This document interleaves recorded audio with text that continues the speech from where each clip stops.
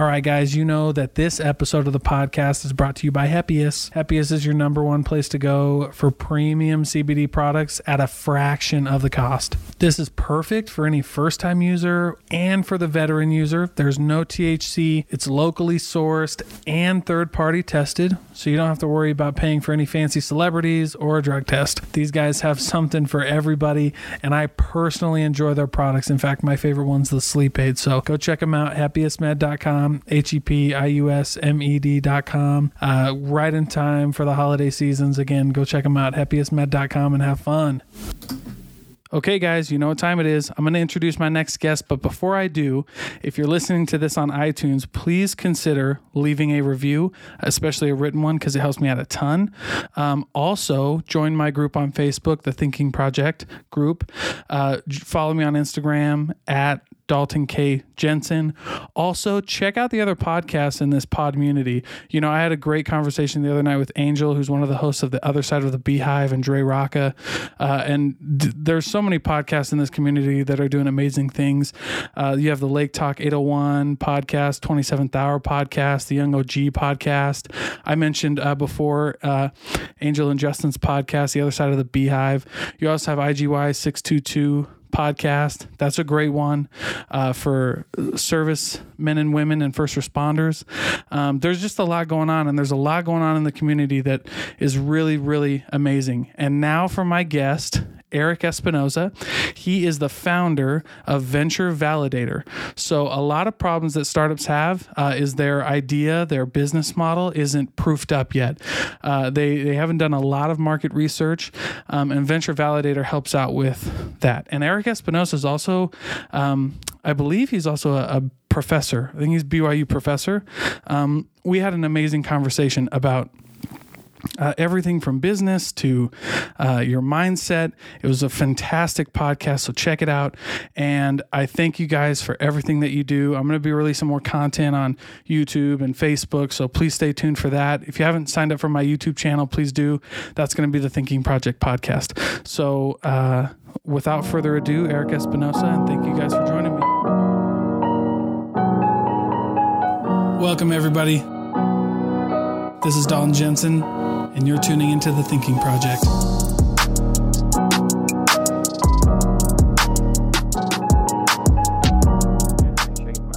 My mic in. Okay. Let's see. Is the audio good for you now? Yeah. Good for you? Yep. Right on, dude. Well, welcome. Thank you. I'm glad that Brian put us in touch, man. I read your bio, a little bit of your bio, and you got a lot of things going, man. You've had a wild ride. Yeah, it's been pretty crazy. Yeah, Brian's been he's been a good friend to have. In fact, I think that we're both on the call with AIN tomorrow.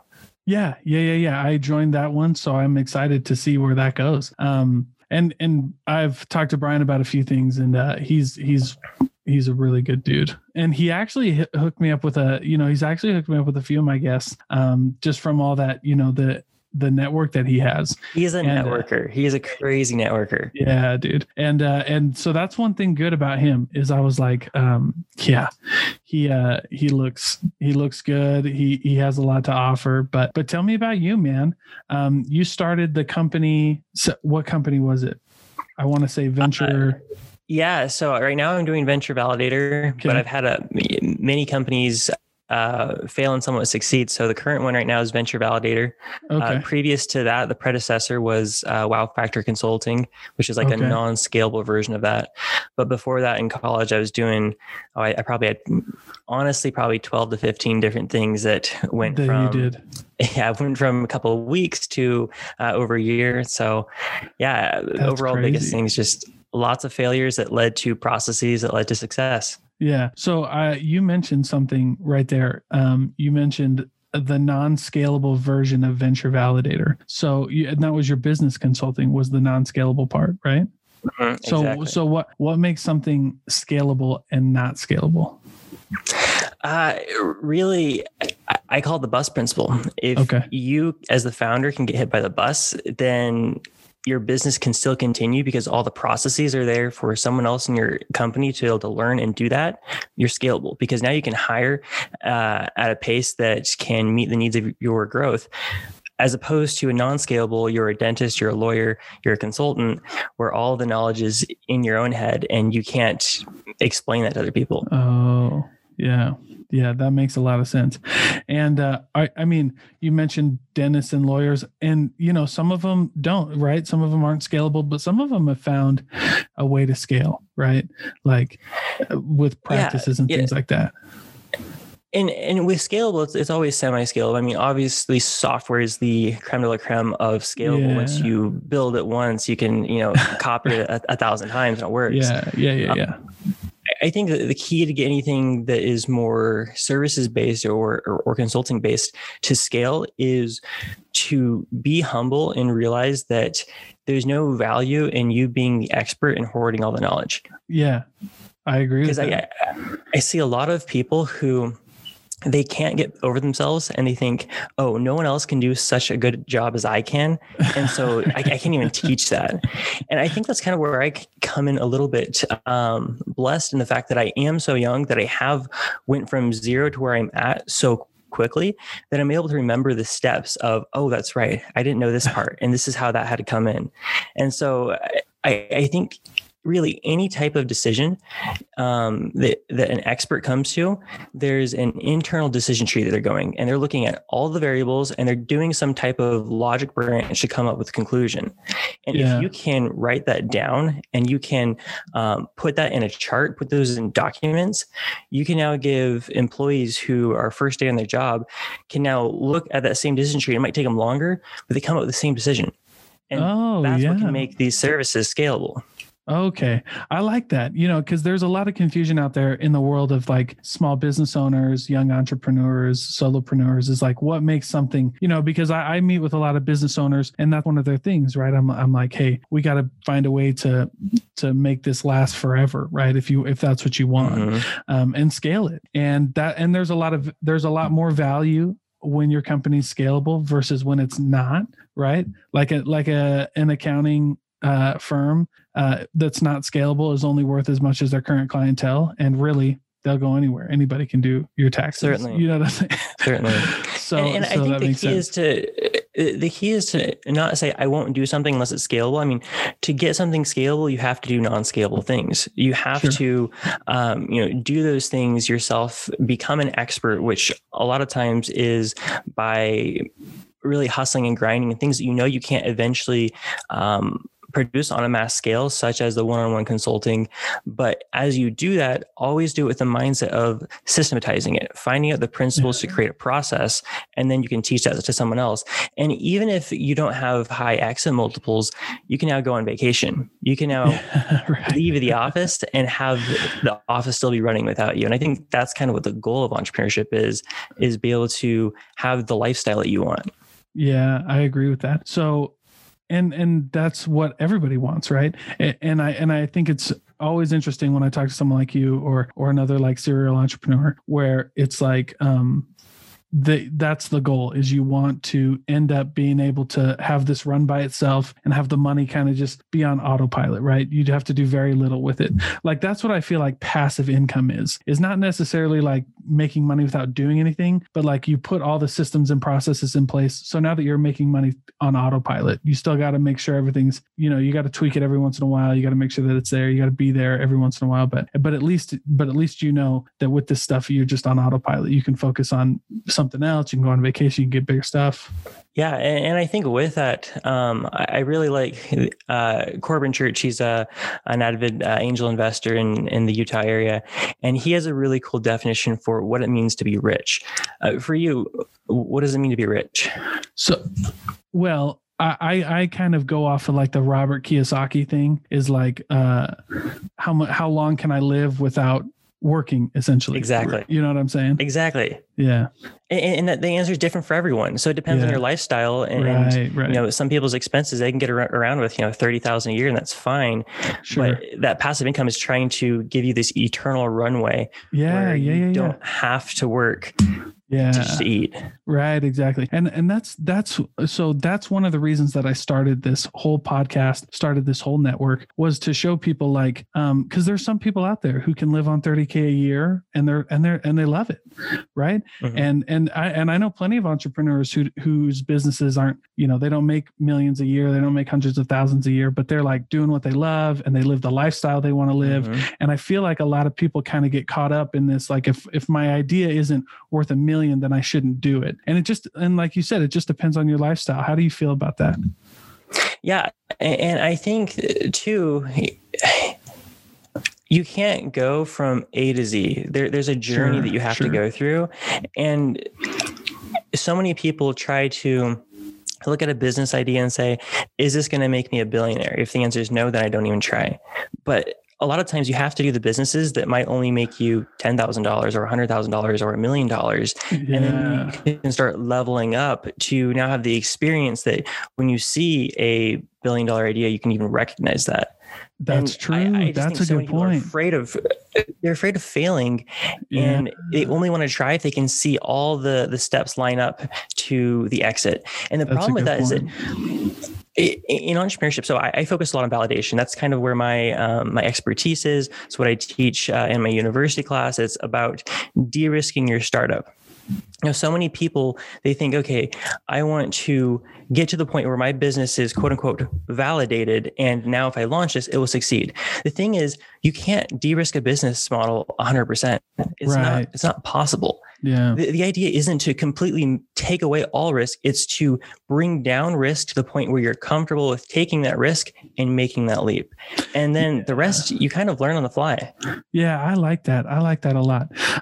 Because you're right, because you can't, there's always going to be risk in a business. So you just try to minimize that. You try to mitigate it as much as you can, and then you rock and roll. But I like what you said. I like what you said about people. You have to start the small businesses, because you wouldn't even would you even recognize $1 billion business if you had it, like a $1 billion idea, if you had it in front of you? That's a good point, man. I don't know. I don't know if I could right now. I'm working in my small stuff, right? And the reality is, are we all going to be billionaires? The answer is no. Sure. What is the definition of being rich? That's what you're trying to get, your eternal personal runway. So whatever that lifestyle is, like you said, it could be 30,000 a year. It might be 500,000 a year. But looking at that, you look, okay, you have an opportunity cost, and you're trying to make the next step that meets, something better than the opportunity cost that of what you're giving up. And so that changes over time.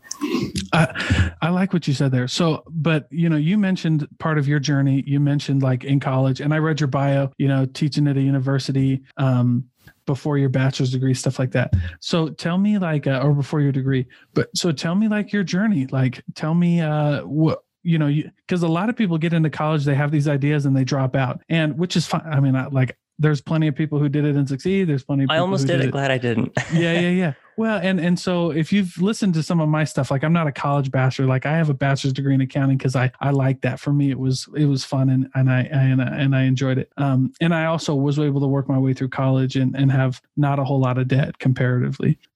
So what made you stay in college with the businesses and keep going?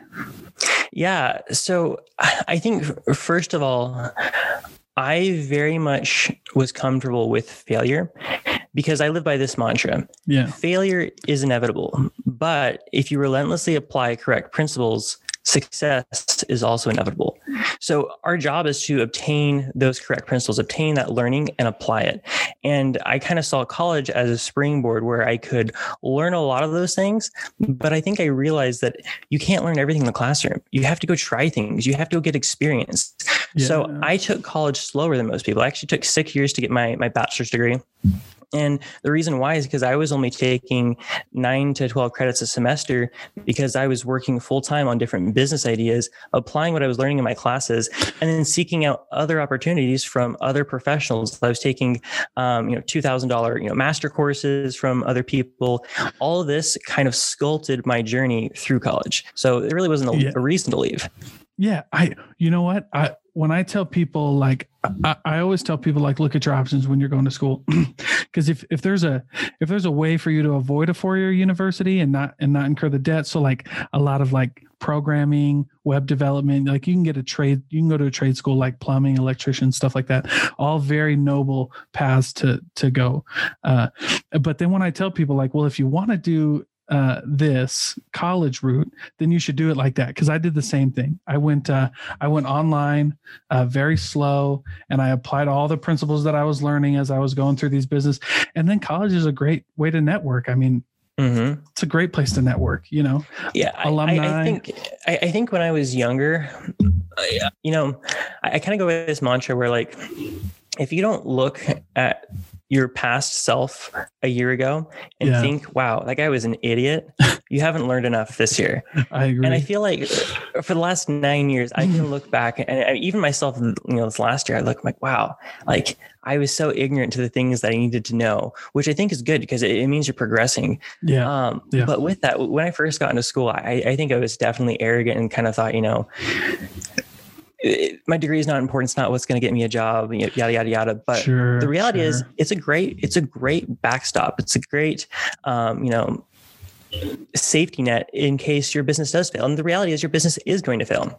Yeah. So really, when you're in school, you're just trying to get as much education as you can by actually applying what you're learning. And hopefully one of those things goes and you can actually now make that your full-time gig. So what I tell people is, okay, if you're considering dropping out of school, don't drop yet. Go pursue your business, drop your credits down to a half credit, and keep your foot in the door. You already have that ticket into that university.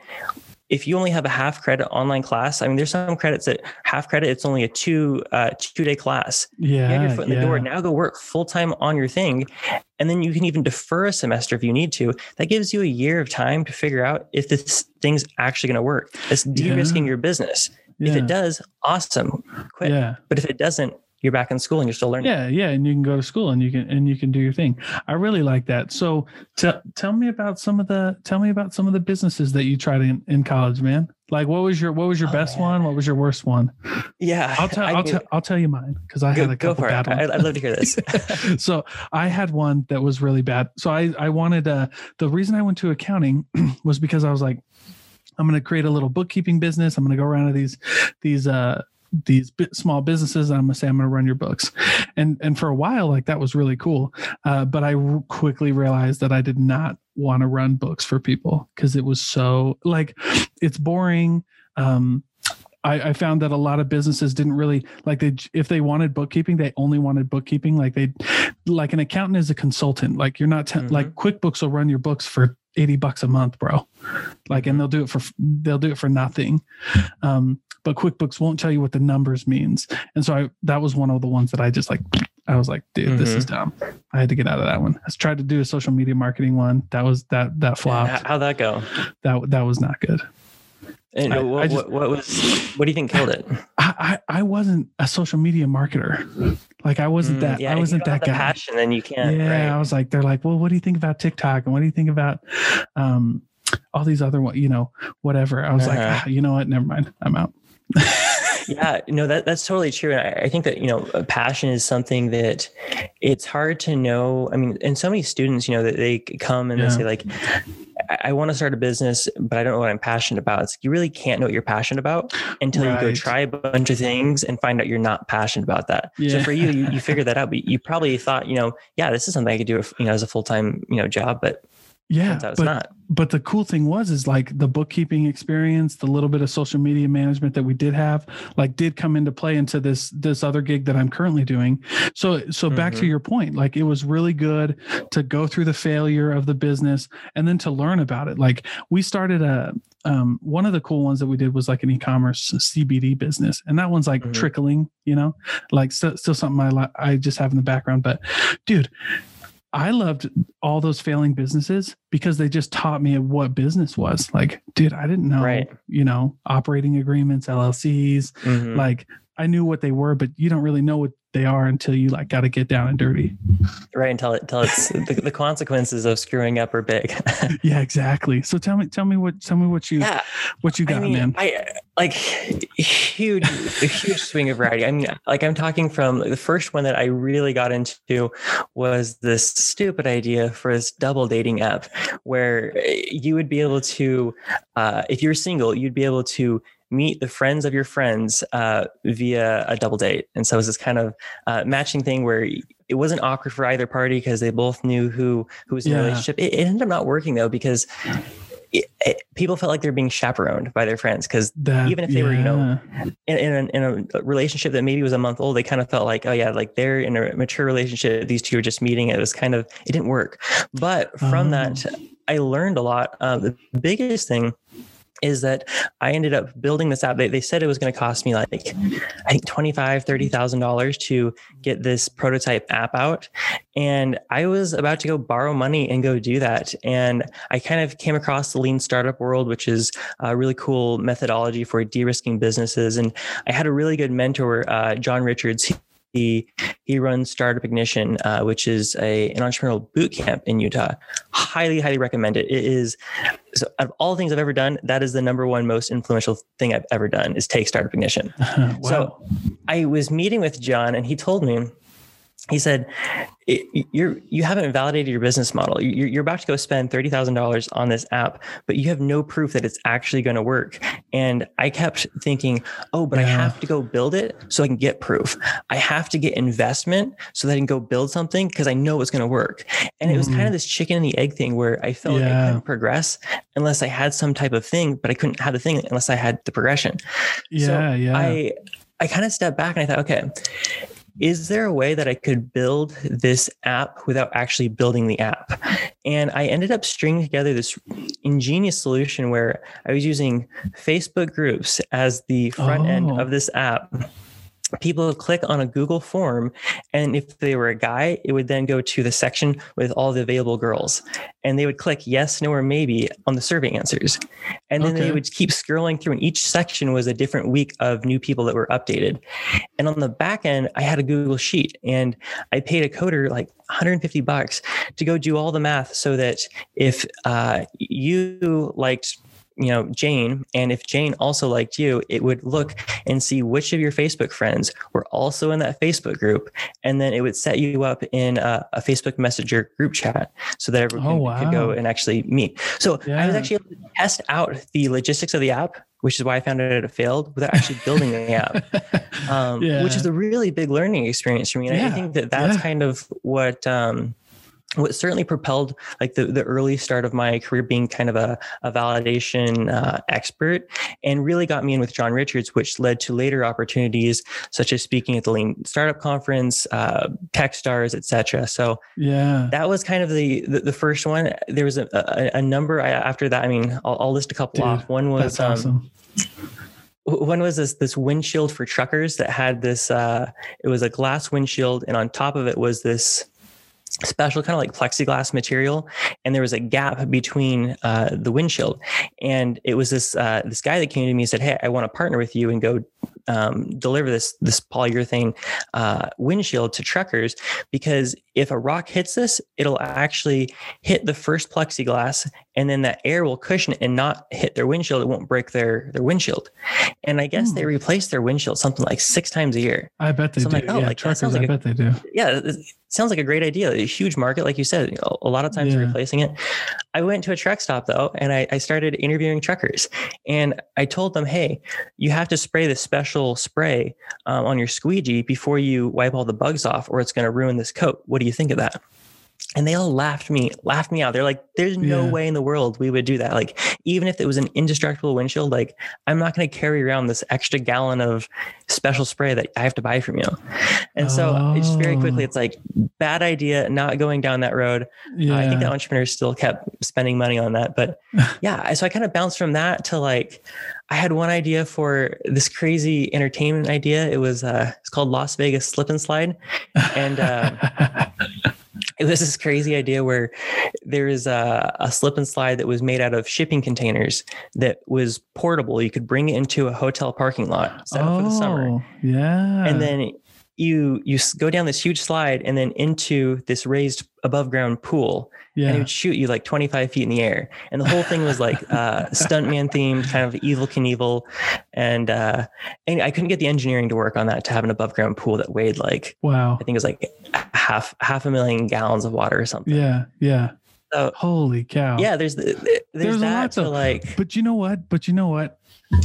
From our experiences of these things that didn't like work up front, like you learn a lot of things from them, right? You learn a lot of lessons, but I feel like the biggest lesson people can learn is like there's something very sacred and special about getting your butt kicked. About, you know what I mean? About just fail. Like I feel like failure is very, very sacred. Like, yeah, I think it's something that we shouldn't be scared of. I heard this quote. It's not my quote, but somebody said this the other day, where it's there's a difference between being right and having been right. And the sooner we can separate the two, the sooner we can progress, because being right means that you're flexible, you're fluid, you're able to admit that you're wrong, and that you want to now accept and endorse what is right. Yeah. Trying to have been right is being very obstinate and set in your ways and saying, being prideful. I'm not wrong. I know this is right. And so many founders have this confirmation bias where they think their baby is this amazing thing, but the reality is it's ugly. And that's fine. I know. I had a mentor who said, I don't know, dude, it was kind of weird. He said pretty much the same thing. He's like, I don't have to be right. I just have to get it right. You know what I mean? And that was like his way of saying, like, look, if it doesn't come from me and it comes from somebody else, like, I don't have to be right. I just have to get it right. And exactly. And I was like, that's interesting. It changes your way of networking. And with that, what really propelled and why I was able to test, I think it was like 15 ideas in college until I found something that worked. Why I was able to progress so quickly is because that dating app that I was doing, I spent 9 months on that, and I was convinced that I was right. And I was trying to prove to everybody that I was right. And there came to a point where I looked at it and I said, let me try to prove that I'm wrong. Let me look at each one of these aspects of the business model and try to have proof that I'm not validated. And when I looked at that, oh my gosh, like it was like looking at things with new eyes. I was able to remember conversations that people told me where they were hinting at things that I totally just blew off.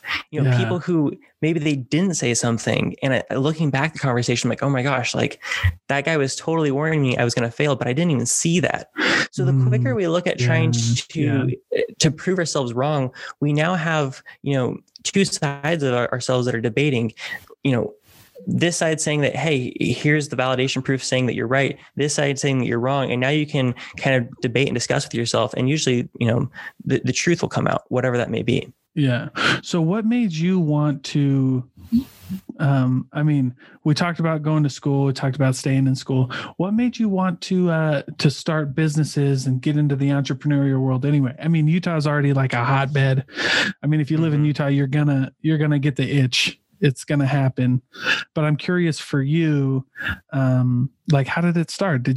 Was that from a young age? Were you like, dude, this is it? Or, I don't have like the typical, lemonade stand, story. Honestly, I think it really stems. I served a 2-year church service mission out in Italy, and I became very, very well acquainted with failure there. Very much. Every single day, failure. Yeah. And I had to come up with new ideas to try to talk with people in the street about something they didn't want to talk about. And I came up with so many new ideas, and it was really fun, that creative process. And I kind of coming back off of that, I jumped into this managerial job at this new startup ice cream parlor that had this new way of doing things, new business model. We ended up failing. From that, I kind of jumped into BYU and started trying a bunch of things. But I realized that I have this huge passion for realizing that there are unknowns and they can be known. And the process of trying to de-risk businesses and understanding, what are the actual facts is really, really intriguing to me. And pairing that with my high ability to accept risk, it kind of goes hand in hand with startups. So I'm naturally attracted to that.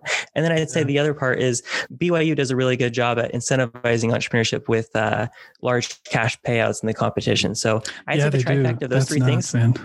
I really got hooked on it. Yeah. What did you want to be when you grew up though?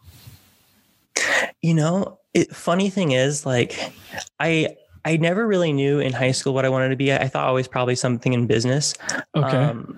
But I do actually have this weird memory when I was in fourth grade. Not even kidding. Yeah. We were doing some like reading time story with our class. And there's a story about an entrepreneur. And it was a new word. And the teacher asked anybody, does anybody know what the word entrepreneur means? And nobody knew what it meant. And she said, it's somebody who, starts new businesses. And I remember that. And I remember I felt a stir, like I want to be that. And I think I kind of forgot that over the years, but I definitely remember that.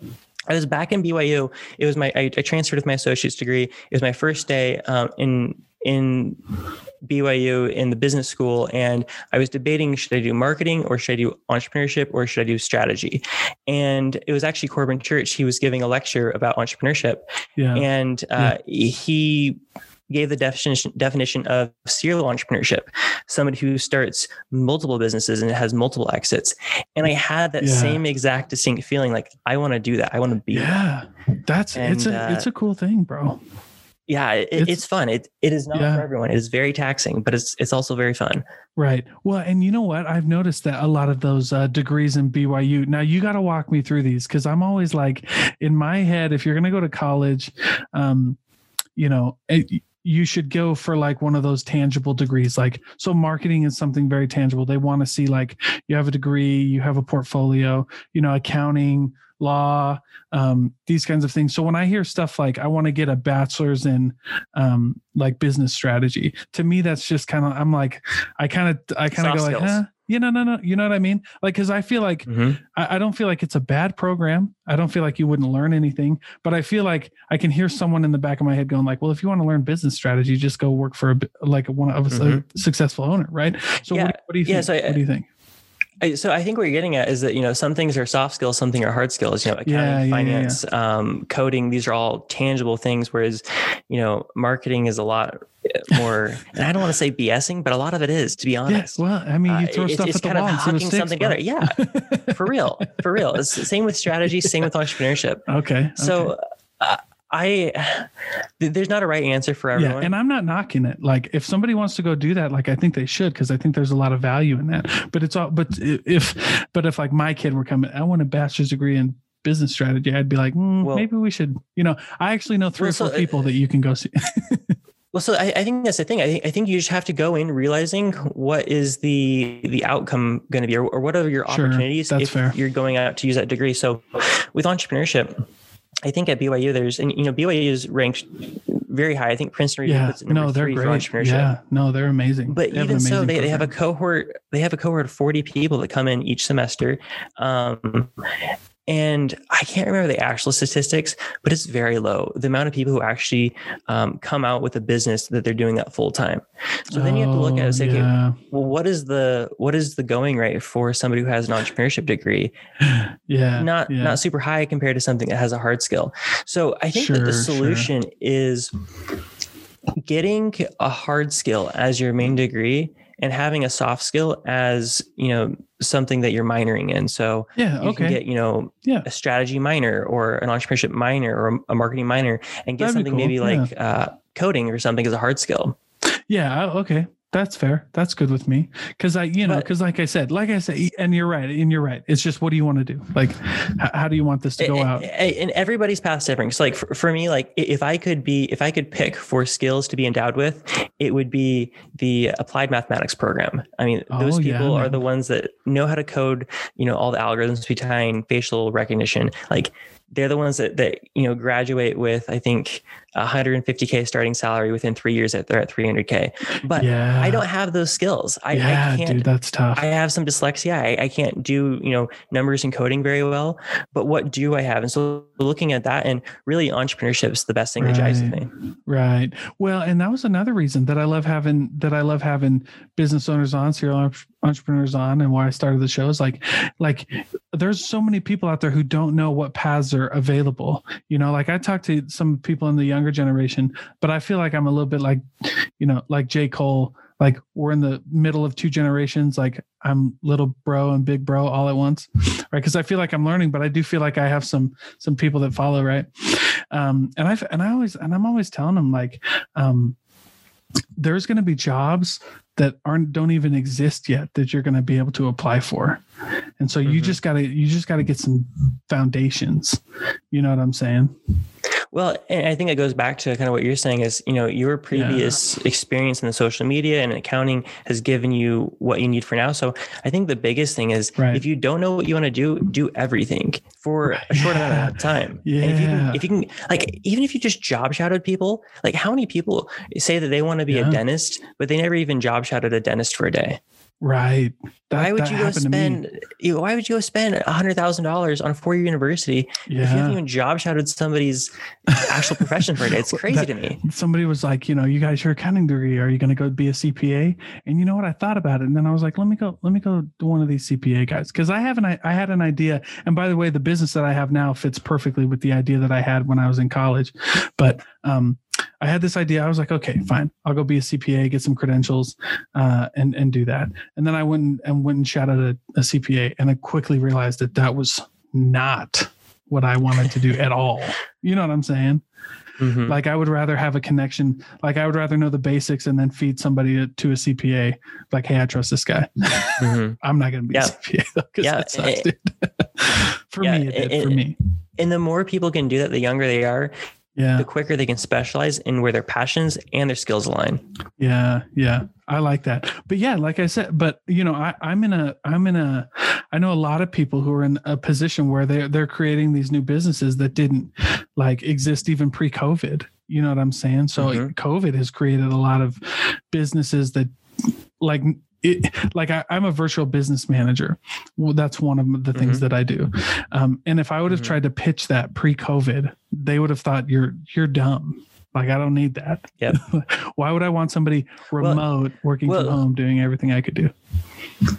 Anytime that there's an economic shakeup, there's a huge entrepreneurship opportunity. I mean, look at 2008. So many of the companies that are billion-dollar exits today are companies that were founded and weathered the storm back then because of this big shakeup opportunity. So we're just another one of those. And I think that, if people are alert to that and look for the positives as opposed to being depressed about all the negatives, they can be the successes of 5 years from now. I like that, dude. So I always think passion, like when somebody asks, like, what's your passion? I always feel like that's a setup question. But so I found I ask it a little bit differently, but like, what like gets you going? Like what lights a fire in you, man? This is actually a funny question. So, and kind of relating this back to my journey. I had a professor, and I won't name any names, who very successful business person. Extremely successful. And in his class, you had to take a business through it. And you had to stay with the same business the whole entire semester. And halfway through the semester, I realized that this business wasn't a good idea. And I wanted to switch ideas because I didn't want to waste time on a dumb idea. Yeah. And I talked with him. I said, hey, can I switch business ideas? He said, no, if you do that, you're going to get a failing grade in this class, or at least a bad grade. And so I was kind of left at the decision, do I continue with this dumb idea and get a good grade? Do I get a bad grade, or do I just withdraw from the class? And I ended up withdrawing from the class. We had a talk though, and he said, if you were to go for another idea, what would you do? And at this time I was like, I really don't know. Like I'm just really excited about business. He's like, well, what are you passionate about specifically?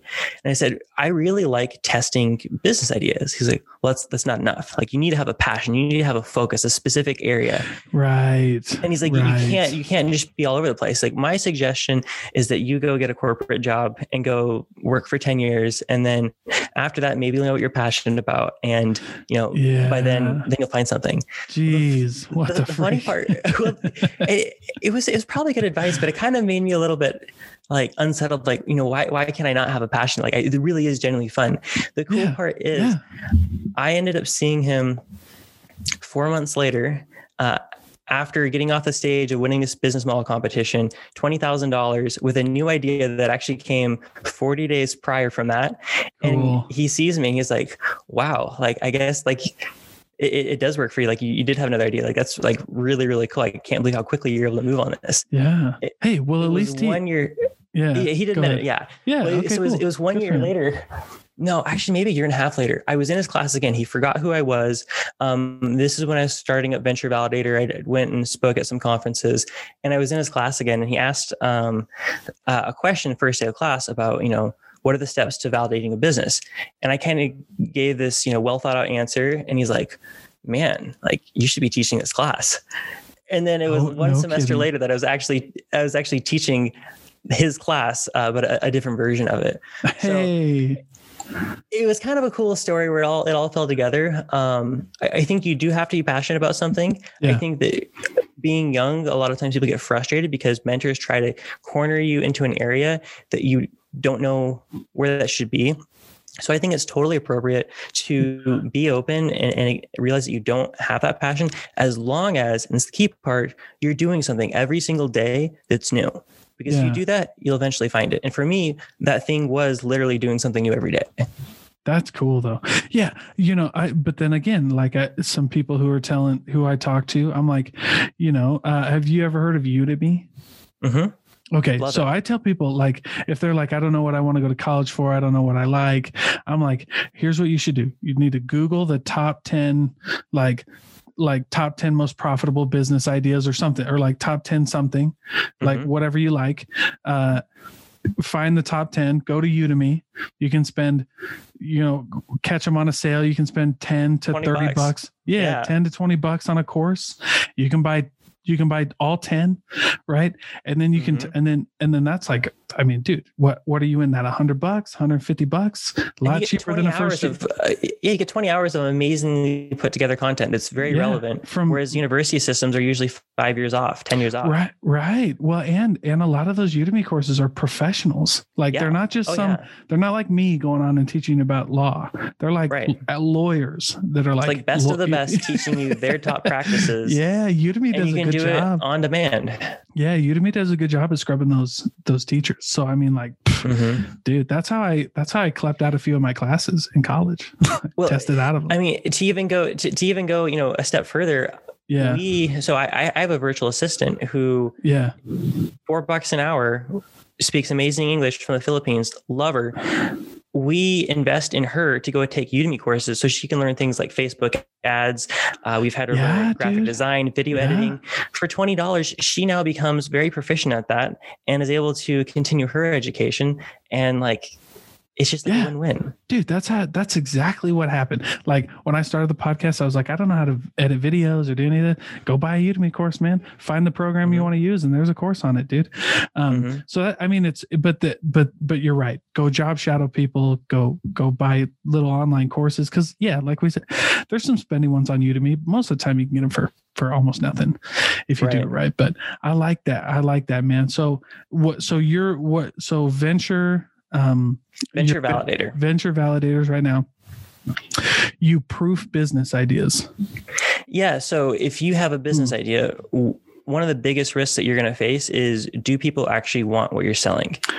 For sure. So they call it product market fit, or do you have the right product features that you are targeting the right customer segment at the right price? And this is something that that's a big deal for people. Yeah. Like huge deal. In fact, 42% of startups fail because of no market need. Like let that sink in. Yeah. Like 42% failed because nobody wants the thing that you just made. Yeah. Like, that's insane. And that's why I always that's why I said it earlier, man. There's something sacred about getting punched in the mouth, because that's like a big punch. But we don't need to spend $40,000. That's true. You don't need to spend. So that's my whole thing. You need to go to Venture Validator. Right. Why not test the business idea when it's in its infancy before you're attached to it, so that you can find out, oh, wow, I was going to build this whole feature set for this target market, but after testing it, I found out that it's actually this other target market, which means I need to change my feature set. And I found out that it's actually not going to be as profitable as I thought it was. So I'm going to go ahead and call it quits on that one and start a different one. So what we do is we help people find their target customer through online surveys, and we'll find out what their level of product market fit is on a scale of 1 to 10. You have to get over 7.5. Again, the average entrepreneur only scores about a 6.8. It's too mediocre of an idea. And then we help them refine who their target customer is, what value propositions actually resonate with them, what customer objections they have, and then what price to set. And I even have an online course that we're about to start, which for a couple $100, you can literally go learn all the processes that we use in our business, and you go do it yourself. Hey, that's cool. Online video courses are booming, dude. But that's where I feel like education is going, though. I feel like traditional in-class degrees aren't going to be a thing in 5 or 10 years, because it's just like I was even in this. So like I started online accounting when there was only one online accounting program in the nation, and it was at Colorado State University. Yeah. Wow. And I was like, because I have to. And they're like, well, this is the reason no one else offers it. And we do. Like, no one else offers it because it's such a hard degree. Like, you can't ask teacher, it's very rare that like if you had an assignment due on Friday and you were working on it on Thursday and you got stuck on a problem, like there was no shot of getting a teacher to message you back. So I tell people I got a bachelor's degree in problem solving, because like YouTube was my friend, Udemy was my friend, but by the time I graduated 2 years later with my bachelor's, there's 50 online accounting programs. Right. Well, I think you're right. Like the in-person lecture based education system is archaic, and totally. It's so not needed. So what I do for my course that I teach at BYU, I actually have all the I wouldn't even say they're lectures, but all the lessons are pre-recorded, and they can take them on their own time. And they're spending about 15% of their time learning principles, and then 85% actually applying it on personal projects. And then that one-on-one, we just do through Marco Polo, the video sharing app, like walkie-talkie, but for video. So Marco Polo. Each of my students has a Marco Polo line with me, and anytime they're stuck, they don't have to wait for the weekend or wait till the next class. No kidding. They hit me up, and I'll usually be on live, and I'll be able to help them through some little problem. And now we have a one-on-one relationship. So I'm not wasting my time teaching something that has been taught for 5 years, same slideshow. That's pre-recorded. All of my time is fixed on getting them over their specific problem. Yeah, that's a way good idea. But like I said, the schools are going to have to innovate. And I'm excited for like that whole industry, the e-learning. Yeah, I hear rumors that Apple's getting into education. Well, they weren't they always kind of in it a little bit? They had that iTunes University for a little bit. I don't think I knew about that, but I just know that, when you're that big of a company, you have to continue to grow. You got to go to industries and go to different verticals. Education's ripe. Yeah. Well, so I remember,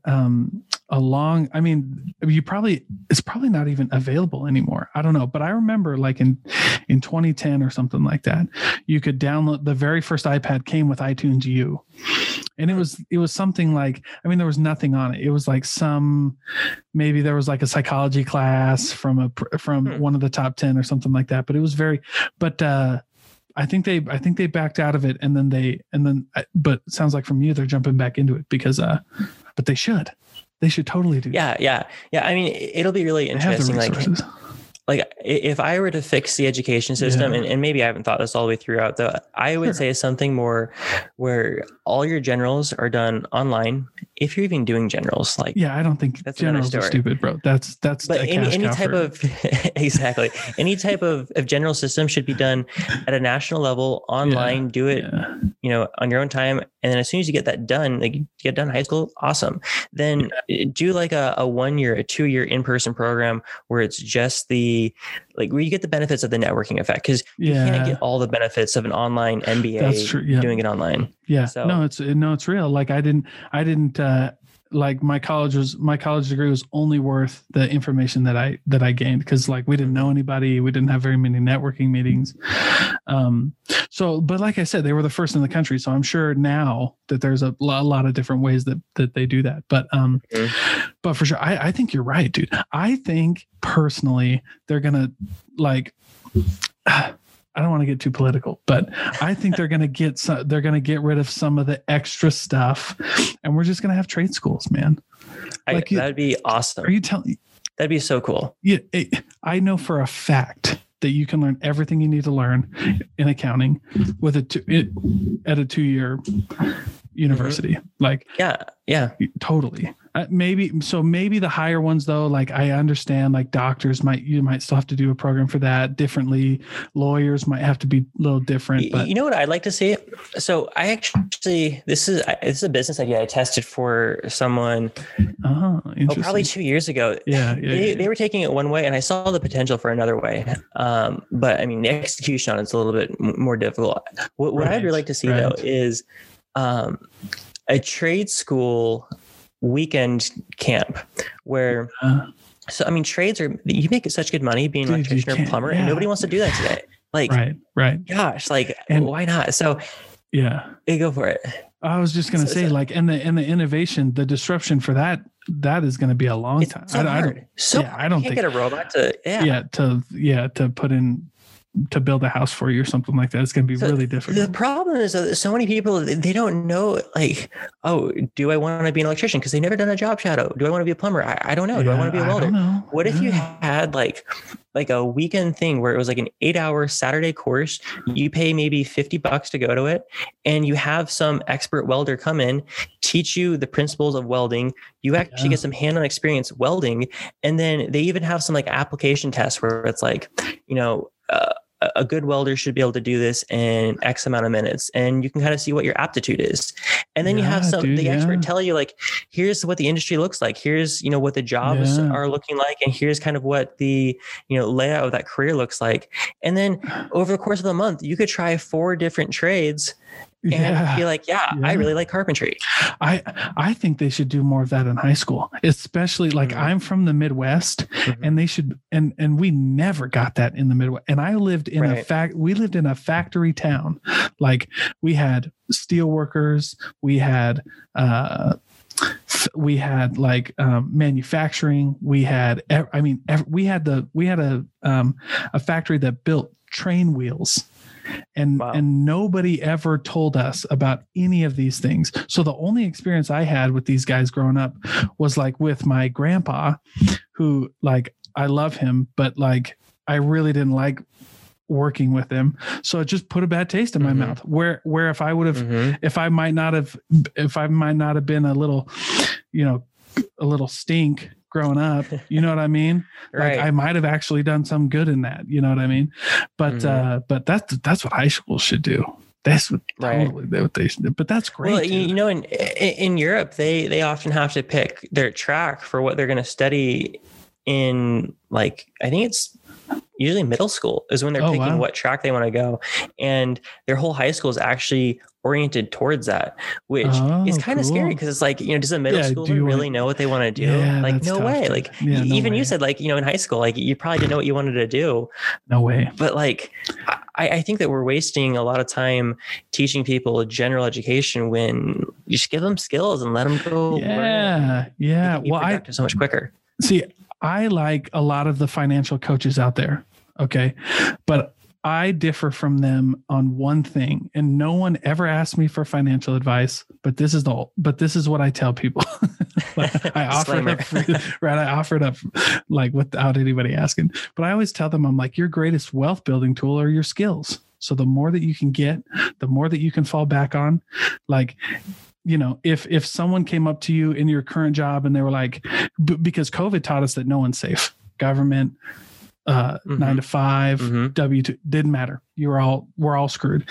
And so if you have skills that you can fall back on, you'll always have a way to make money. So whether that's like I'm a sales guy. So if and an accountant, which is a weird combo. So if I got shoved out of the sales thing for some reason, I could go be an accountant. If I got shoved out of accounting, I could go be sales.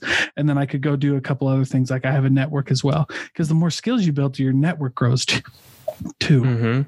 You know what I'm saying? Yep. So that's, I don't know. Like I said, yeah. I think that all kind of ties in with, I think it all ties in with entrepreneurship, because as an entrepreneur, you have to know a little bit about accounting, a little bit about marketing, a little bit about law, a little bit about sales, product development, team management, hiring, all of that stuff.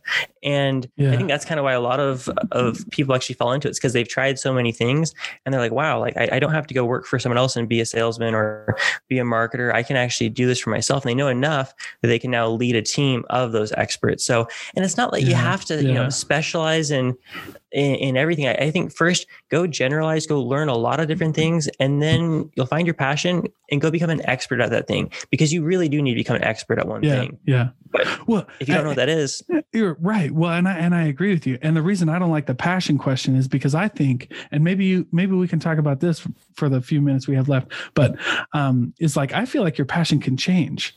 I don't. You tell me. Certainly. What do you think? Okay. Certainly. Okay.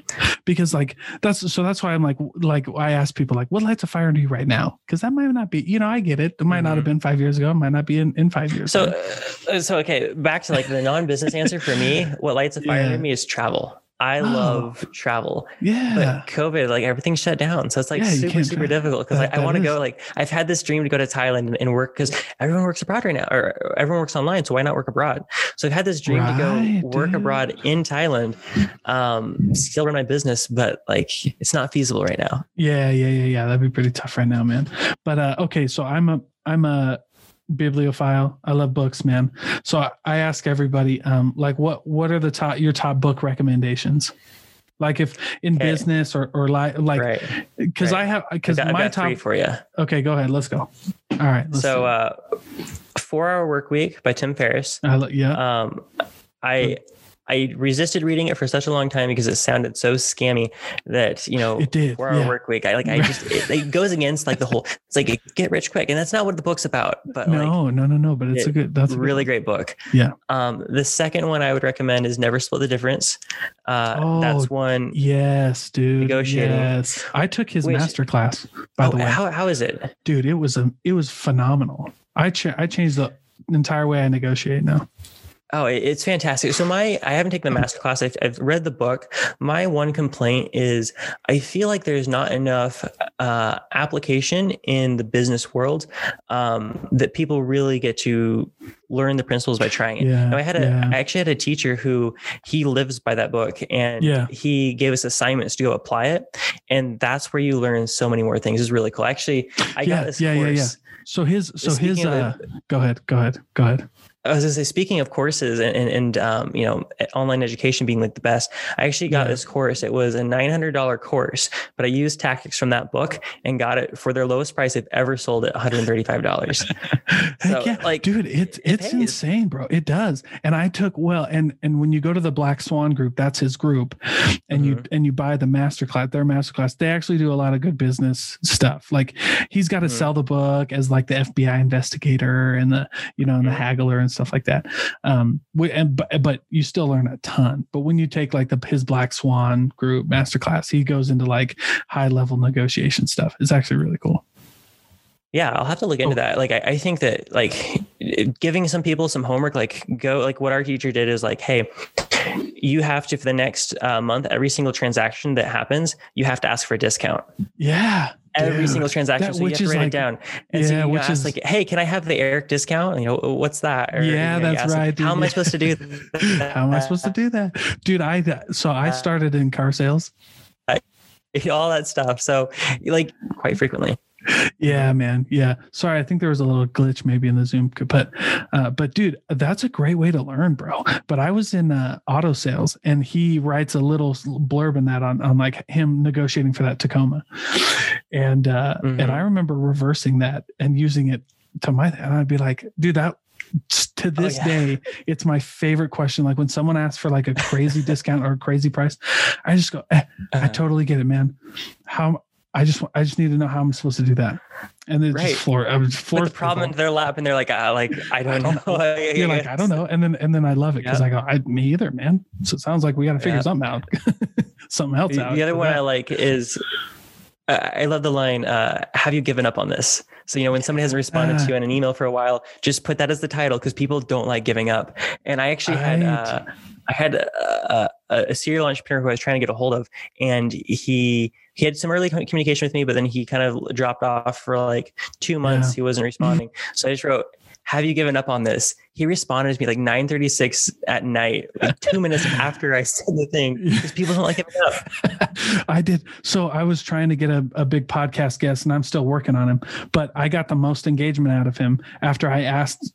I was like, "Hey, so would it be crazy if we just set a date for this podcast episode next month and just get it done?" You know, because like everybody wants to say no. Like that no is your favorite word, so give them a reason to say no. And he was like, "No, of course not." So I was like, "Sweet, that's awesome, cool." What's your third book, man? What's the third one? Third book, definitely, it's going to be hands down Atomic Habits. Okay, I haven't read that one yet. Oh, dude, you need to read that book. There it is. Right, so the whole premise of the book is that people hate routine because they feel like it's restricting them.